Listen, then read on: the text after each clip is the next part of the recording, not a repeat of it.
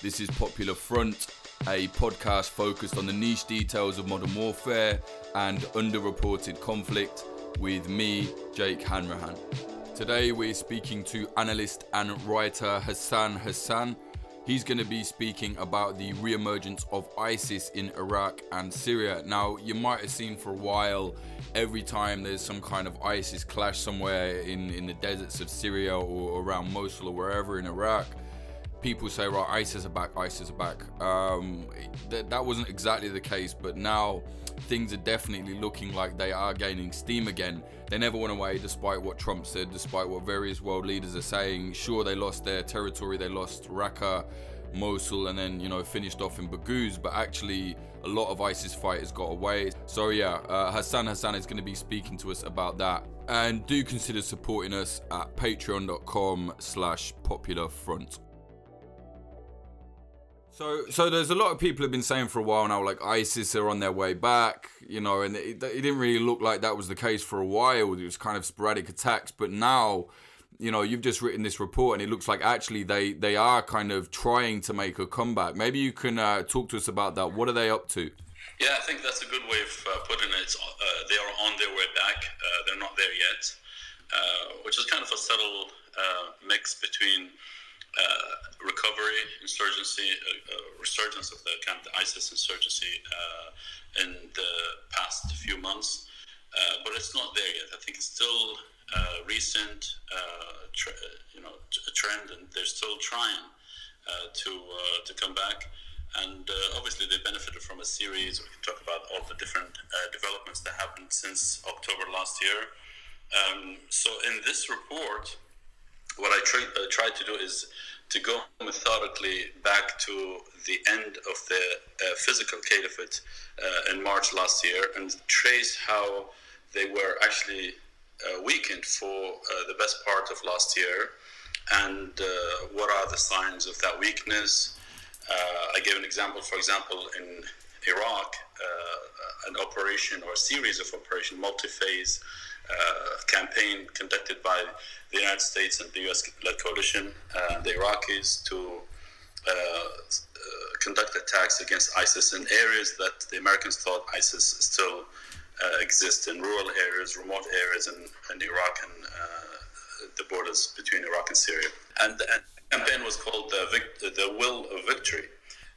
And I think it was a massive success, and ISIS was kept under pressure until things started to kind of move differently. Well, and what have they actually been doing? I think, what was it, last week or maybe even this week? I've lost track.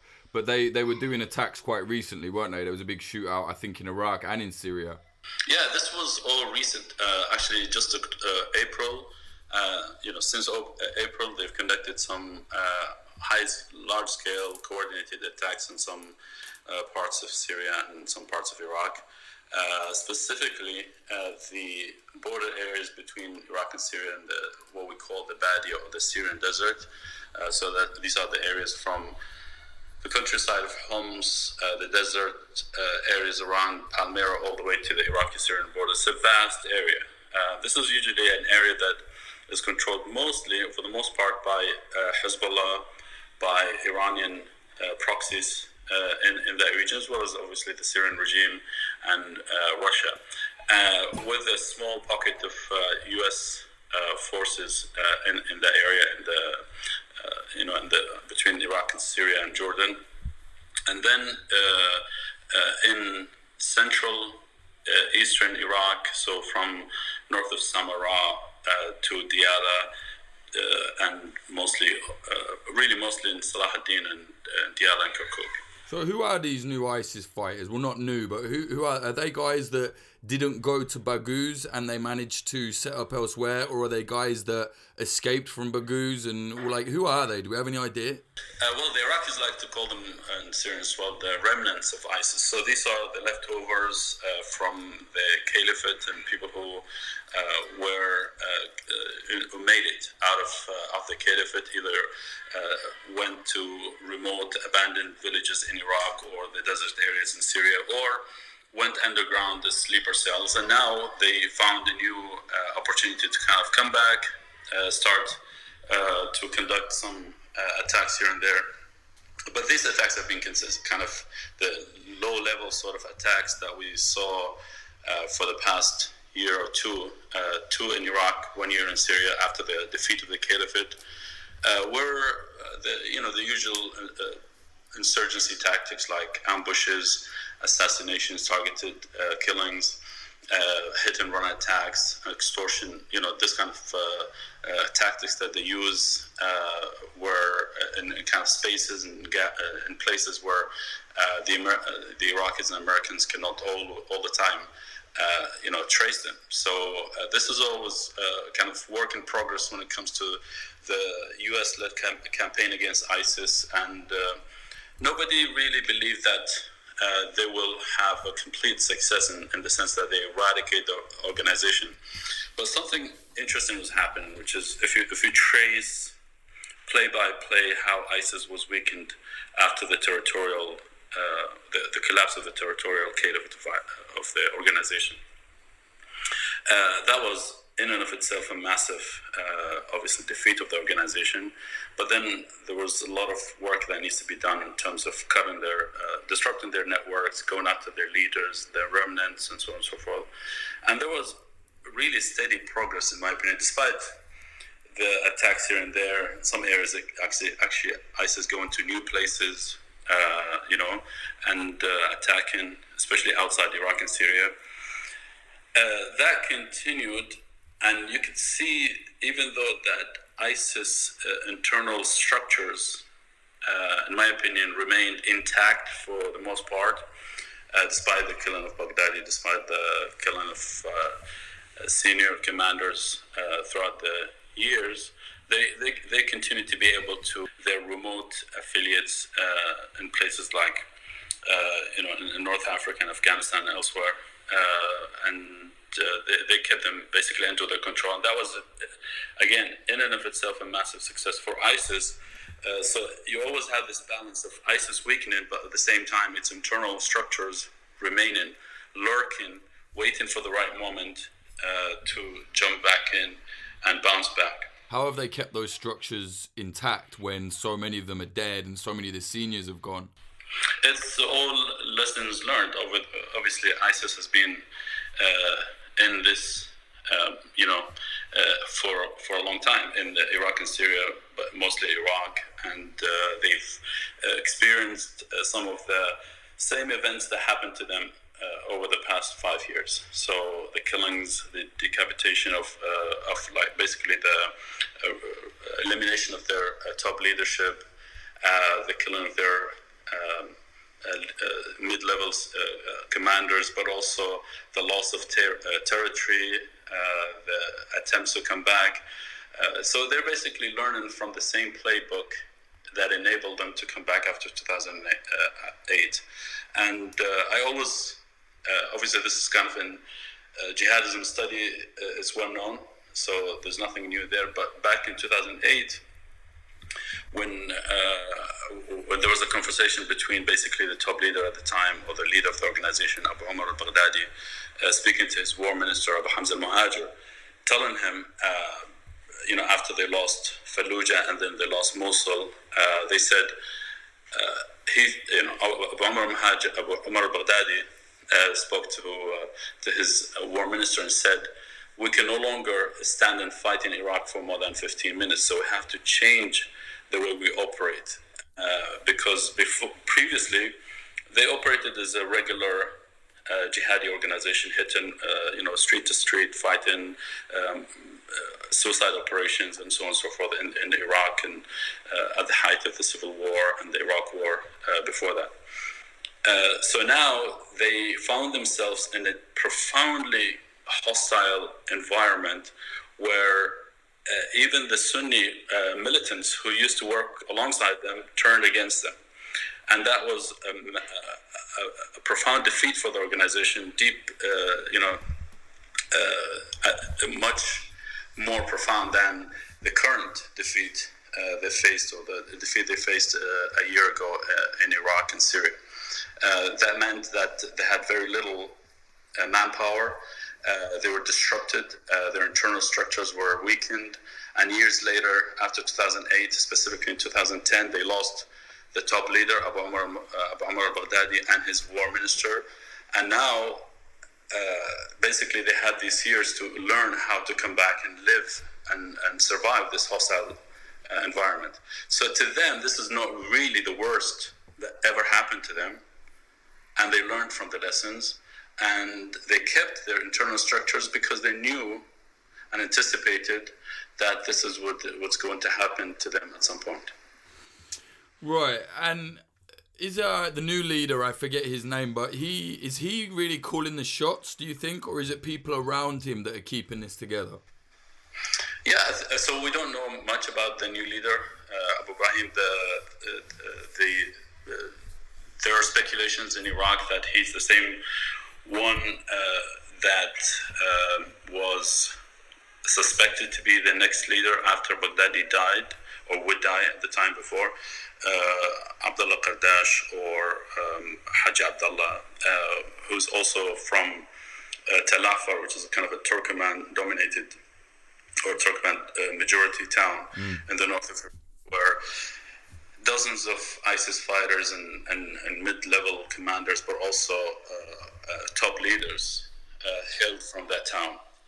So if we judge the organization, or if he's the same kind of leader as Abu Bakr Baghdadi, then it's yes and no. Yes, in the sense that everything that the organization does is supervised by the leader. He can't do everything, so it's not kind of day-to-day organization and organizational kind of decisions, but he pretty much has a hands-on approach to the organization. Right, and how are they existing? Because they're all splintered apart now, you know. There's no Raqqa, there's no general command base or anything like that. There's no Mosul for them anymore. How are they managing to communicate and do these increasingly violent attacks, even though they're basically on the run? So this is an interesting question, something to kind of observe, because if you look at the timeline has been short since the collapse of the organization to now. You can pretty much see how the organization survives, what causes the organization to survive, what feeds the organization, how it thrives.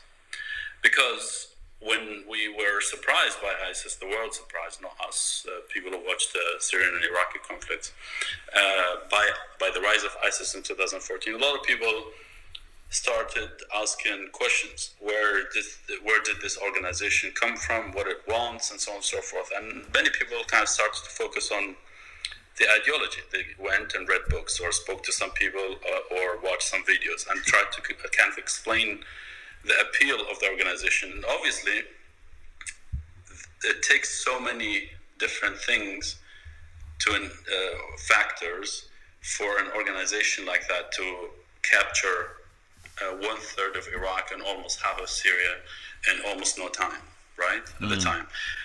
But you can pretty much kind of now, after 5 years or 6 years, start to understand, if you follow events on the ground today and see how ISIS is bringing itself back from the defeat from the bottom and try to crawl back into the peak again, from the valley to the peak, from the bottom to the heights of Iraq and Syria. And you can see that's all one thing, which is a security vacuum. The security vacuum that exists in both Iraq and Syria today is what's enabling ISIS to move around, operate in parts of Iraq and Syria, and slowly you can see that gap is opening wider and wider, almost by every month, despite the fact that ISIS, and especially after that kind of weakening started to be reversed, the weakness of ISIS over the past year, and how ISIS survived that weakness and started there were a series of openings that enabled ISIS to rise again, to raise its head again, essentially. So you can see why I think the security vacuum exists, but at the same time, the Americans and the Iraqis and everyone was trying to keep the pressure, so ISIS doesn't exploit that vacuum quite well. Now, there are other factors that come in my opinion, later on, and how ISIS exploits that security vacuum. It might be grievances. It might be problems in Iraq and Syria. It might be the conflicts and the political stagnation that dominated the Iraqi political landscape since October until 2 days ago when they formed a new government. So all these factors enable ISIS to, start, moving its head a little bit, kind of raising its head and moving a little bit. And when, and this is one final point on that, is that when ISIS starts to be seen as coming back, the intimidation comes back immediately with it. So that means people on the ground in parts of Iraq and Syria start to be scared that ISIS might come back. And that means vengeance, retribution, and so on and so forth is something they would consider if they want to cooperate with the Iraqi government. They have to now think twice, 3 times, and even more, many times before they start to cooperate with the Iraqi government against any signs that ISIS is back in these areas. And consequently, by extension, once ISIS starts to intimidate people, its mobility and visibility becomes even more, and so on and so forth. That's how kind of slowly and gradually it comes back. Yeah. And how are they operating? Are they getting support from sympathizers? Are they blending in with the locals? Because I'm just thinking, like, these guys have been doing some bigger attacks, and they need the weapons, and they need to, provide whatever they need for the fighters. How are they managing to do that when they're, such a close eye is on them? Sure. I mean, obviously they're not starting from scratch. They had weapons. Some reports I heard from the ground is that ISIS has something called, I forgot the Arabic word now at the moment, but basically kind of to spot kind of geolocation of certain weapons they buried in different parts of Iraq and Syria. And they have database essentially to kind of, obviously within a narrow circle of the organization where they hide their weapons. Now, this is not surprising because if you lived like I did in those parts of Iraq and Syria specifically in my case, burying weapons when there are campaigns by the government to disarm the population, so on and so forth, is kind of a tradition. So people know how to bury weapons, how to hide them when there's a campaign, and how to find them later on, even if it takes them like 10 years and so on and so forth to go back to it. Obviously, it will be sometimes rusty, but it still works.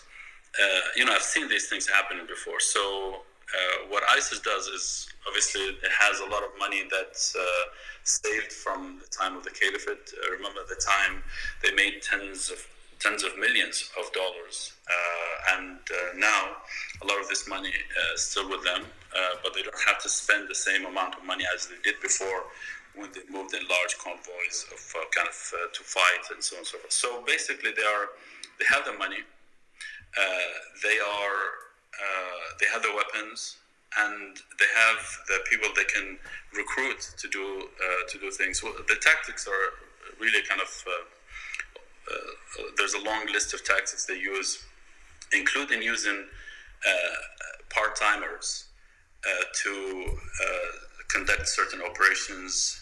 These part-timers, they might conduct one operation a year or two. It depends. Or it's just it's almost like a mafia. You just do one favor to the organization, and that's it. You probably save one member of your family, and so on and so forth, right? So these things happen, and kind of one by one, they demonstrate that they back, and once they back, they can awaken some of their sleeper cells that remain sleeping all these years, and this is how it works. So they are moving. It's easy. We have some work we're going to publish soon also about how their smuggling networks along the borders of Iraq and Syria are actually kind of thriving now. They're back to being able to kind of move across borders, despite the control, the militias controlling the Iraqi-Syrian borders. There's increased activities in villages and towns and parts of Iraq and Syria. These movements are not always violent, so ISIS moving around, speaking to people, sending messages, and so on and so forth. This is something that we've started to see in recent months. Are they getting new recruits, would you say? Have you seen any evidence of that, or is it just the ones that were already there? No, I don't think so. I don't think ISIS, because they have small numbers and they benefit now from small numbers. You can discern these things from obviously speaking to these people, speaking to people on the ground, and also listening to reading and listening to ISIS. For example, when they formed their organization in Syria, Jabhat al-Nusra, there was an extensive interview with the leader of Julani. At the time, he was operating under the norms of ISIS, despite the ideology being a bit divergent from ISIS. But he was operating as a kind of led by Baghdadi at the time, and his tactics included recruiting not higher numbers. They didn't actually want higher numbers, and he said high numbers are sometimes a liability. So what they focus on, quality attacks in different parts of Iraq and Syria to show that they are operating in an expansive area, even though sometimes these same attacks are conducted by some of the same groups. Right. I know it's hard to say, but if you had to estimate how many ISIS fighters that are currently active do you think are left in Iraq and Syria right now? So the estimates now from the UN and something that the Iraqis seem to agree on, which is 18,000 to 20,000 ISIS fighters in both Iraq and Syria. Now, this sounds a lot, but I think it's very close if and only if you count all elements of their networks, not just the fighters, not just the people who are members of the organization, people who are part of the network that they rely on. So that would be, like I said, people part-time, people who conduct certain operations for them. They're not necessarily part of the organization. Also, sleepers, and this is kind of back to your point of getting new recruits. Sometimes it's really going back to the same contacts that you had before and using them again as an organization. So these people might be, they believe in the organization. They might be members or not, but they still operate as part of the operation of the organization. When ISIS took over parts of Iraq and Syria, the caliphate was not just ISIS. As in the membership was also people that ISIS compelled to work with them. And that's why you saw massive numbers of people. And once that core of the caliphate, the ISIS organization itself, collapsed, you started to see the numbers shrinking all of a sudden, and start to see that the numbers are not actually that many or that big. So they have contacts, and they're using them. And as they become more and more visible, the list of people, the pool of people they can rely on, becomes bigger and bigger. Right. Most of their filmmakers are either dead or in prison now, or their equipment's gone or whatever. So we're not seeing the big, glossy kind of releases that they used to do before. These horrible things where they're torturing people and blah, blah. But they are still releasing media, right? Like quite often. So according to our fellow, Dr. Hisham Hashemi, for example, he is one of the best, if not the best, ISIS observer on Iraq.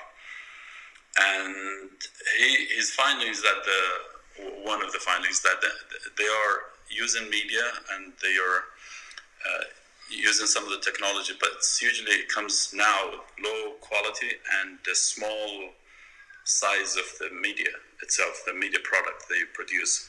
And that's because they don't want to basically transfer media in a kind of a sophisticated way where they have to use certain websites or certain media, or they have to move it around. So what they use, smaller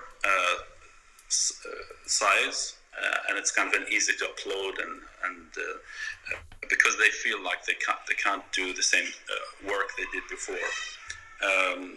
So their quality is actually clearly worse, poorer than before, but they still, film through mobiles and cameras and so on and so forth. So it's still almost the same, but not the same quality.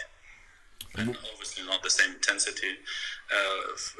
Things like, in the past where you saw like ISIS producing a movie, or almost a movie, like when there's action, drama, or they burn someone, and that kind of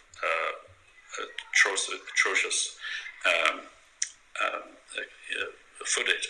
Now, what they do is really focus on just documenting how many people they killed.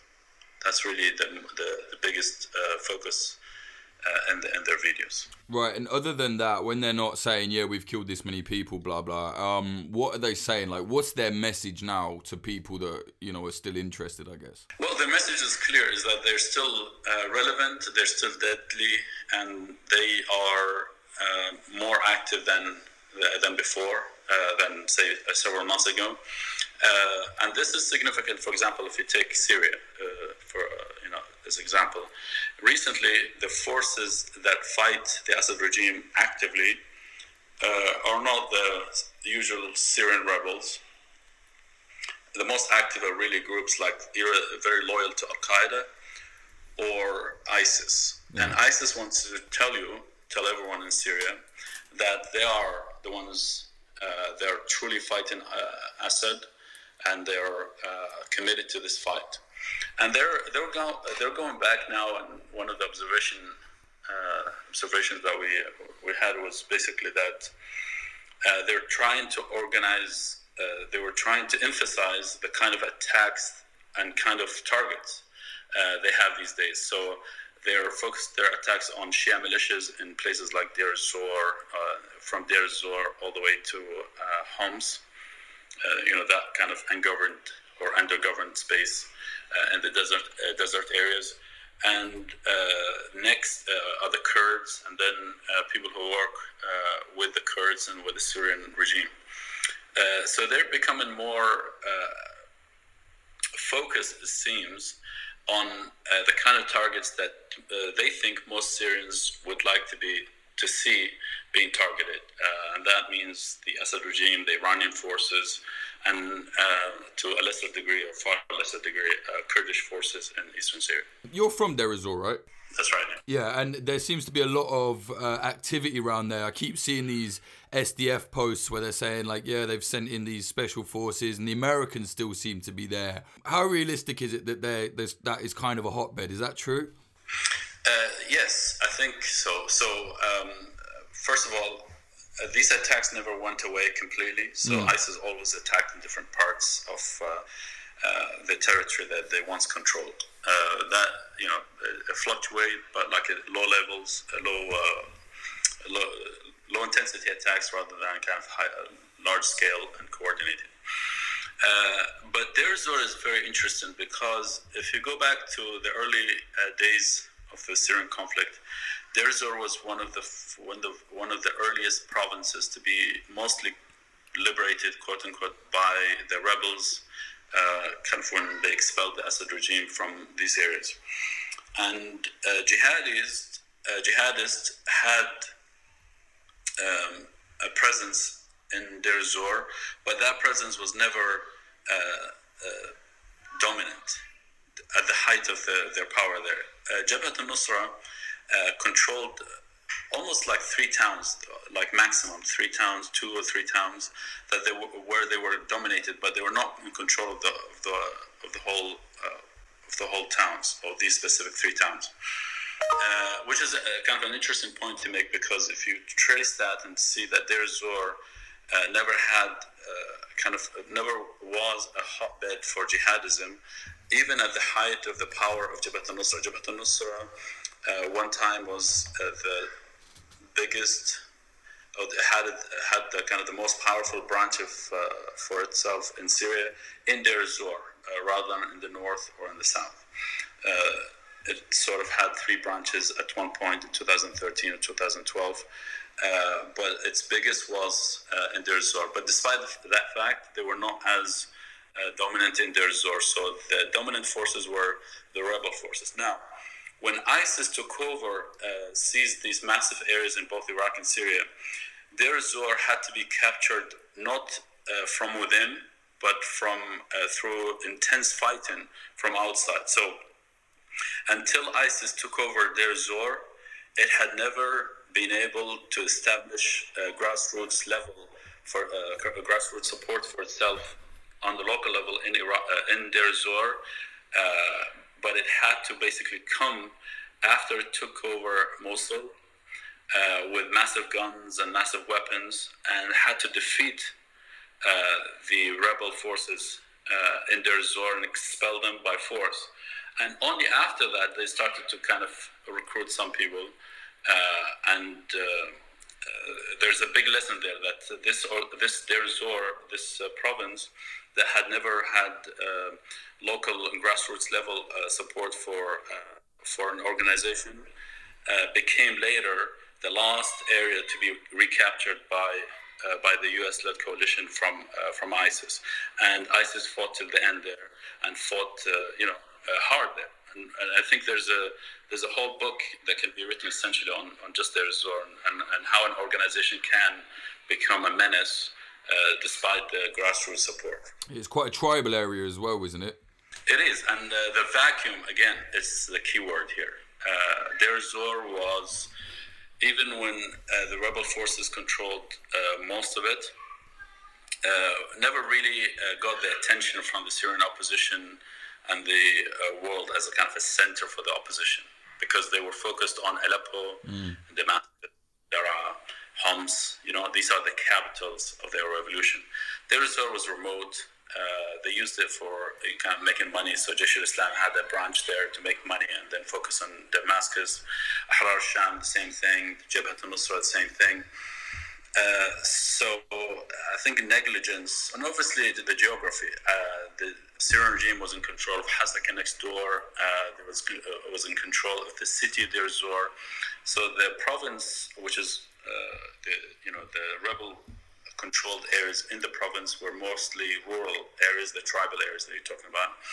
And on the other side, Iraq was controlled by the Iraqi government, So the vacuum helped ISIS to kind of, when it came back, didn't have that local resistance, especially after the rebels were expelled, and after that kind of locals were left alone, essentially. Yeah.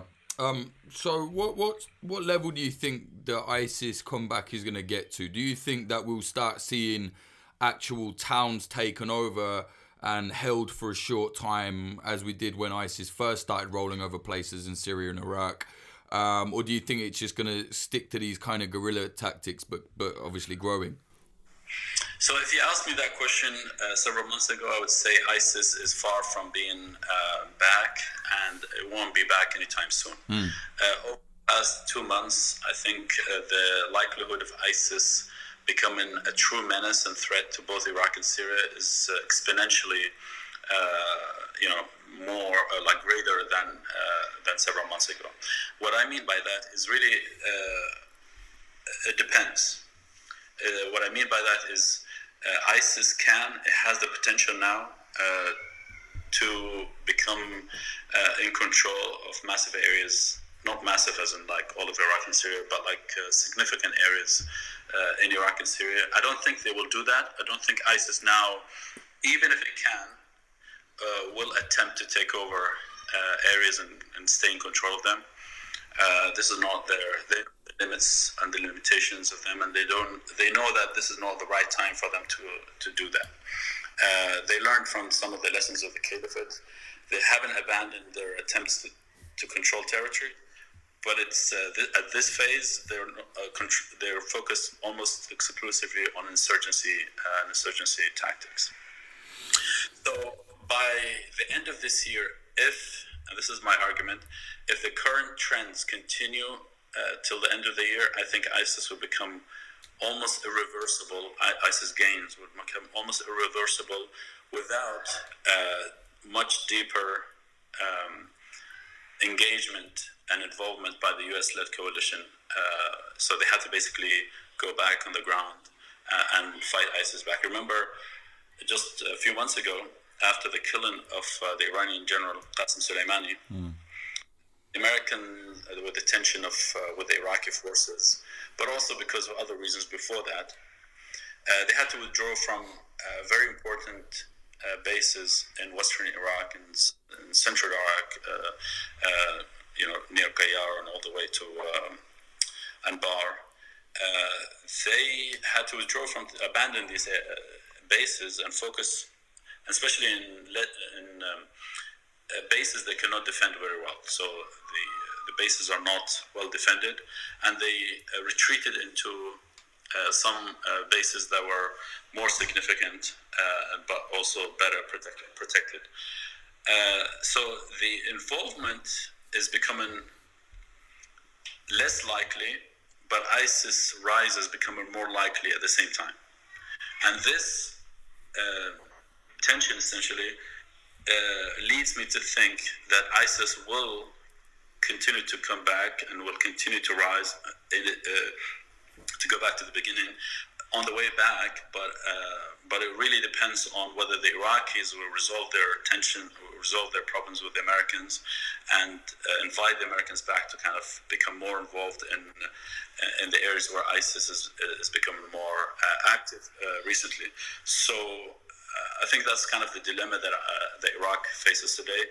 In Syria, we have a similar situation where, after October, when Donald Trump announced that the Americans would leave Syria, and he did that abruptly and without any plan, that caused a lot of confusion in eastern Syria that led the Kurds to run to the Russians and the Assad regime to prevent the Turks from invading Syria. Remember, after the Donald Trump's decision into Syria.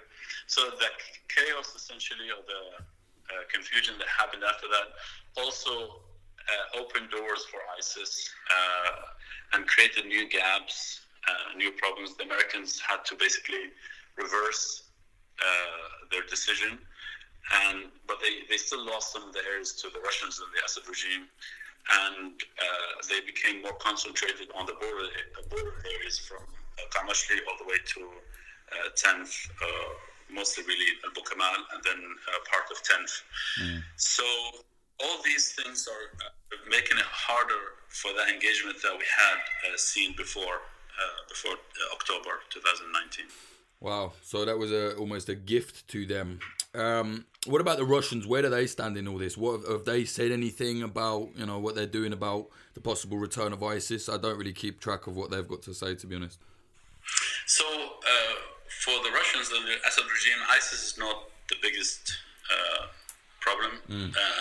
Also because ISIS is not really that active in areas controlled by the Assad regime. The only areas that ISIS kind of fights and has these occasional clashes with the Assad regime is that area around Palmyra, which what we call the Homs countryside, or the Syrian desert. And that's where Iranian militias operate, not really the Assad regime, but mostly the Iranian, the Assad regime is present there, but mostly Iranian forces. So Russia is focused almost exclusively on regime-held areas, meaning the areas secured by the Assad regime, on the economic problems, on managing these political fallouts that are happening every now and then, but also trying to steer the Assad regime's steer the Assad regime into kind of a direction that Russia thinks is the best way to secure the Syrian regime. And in addition to that, obviously, the second focus of Russia is managing the relationship with Turkey in the northwest of Syria. It's back and forth between the two countries, but recently they agreed on a ceasefire, and that's more permanent than previous ones, at least. I think analytically, I think it seems like it has a a longer shelf life than previous ones, because the areas reached very close to areas that Turkey views as immensely strategic and critical for its fight against the Kurds, but also to secure its borders. Yeah. And lastly, what do you think? I mean, I know it's not really up to you to decide, but I mean, you've done all this work and everything on it. What do you think needs to be done to actually stop this re-emergence of ISIS? Yeah, see, that's a question. It's an easy question, but hard at the same time. Easy in the sense that you just stay in Syria and Iraq as a U.S.-led coalition. Make sure that ISIS continues to be kept dead and kept under pressure until there's a political settlement at some point. And I think over the past few years, the Kurdish-led forces in eastern Syria had an opportunity to basically create local structures away from the Assad regime. I think the lives of people there are better off. People are better off than places controlled by the Assad regime in eastern Syria. I'm not talking about Damascus and elsewhere, but in the areas that seen conflict before. That's the only way.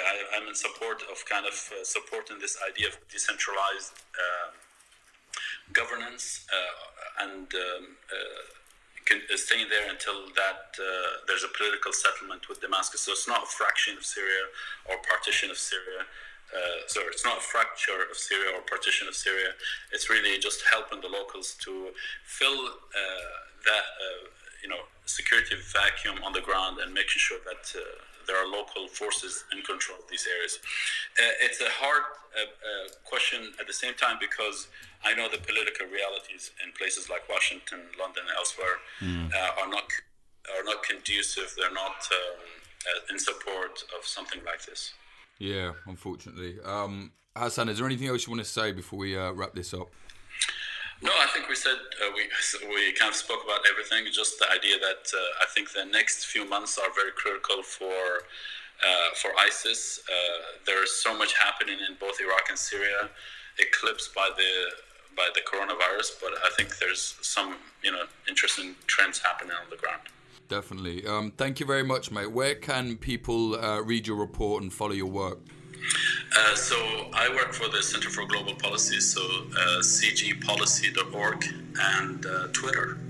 What's your Twitter? HX Hassan. Brilliant. Thank you very much, mate. Appreciate that. Thanks, man. Thank you for having me.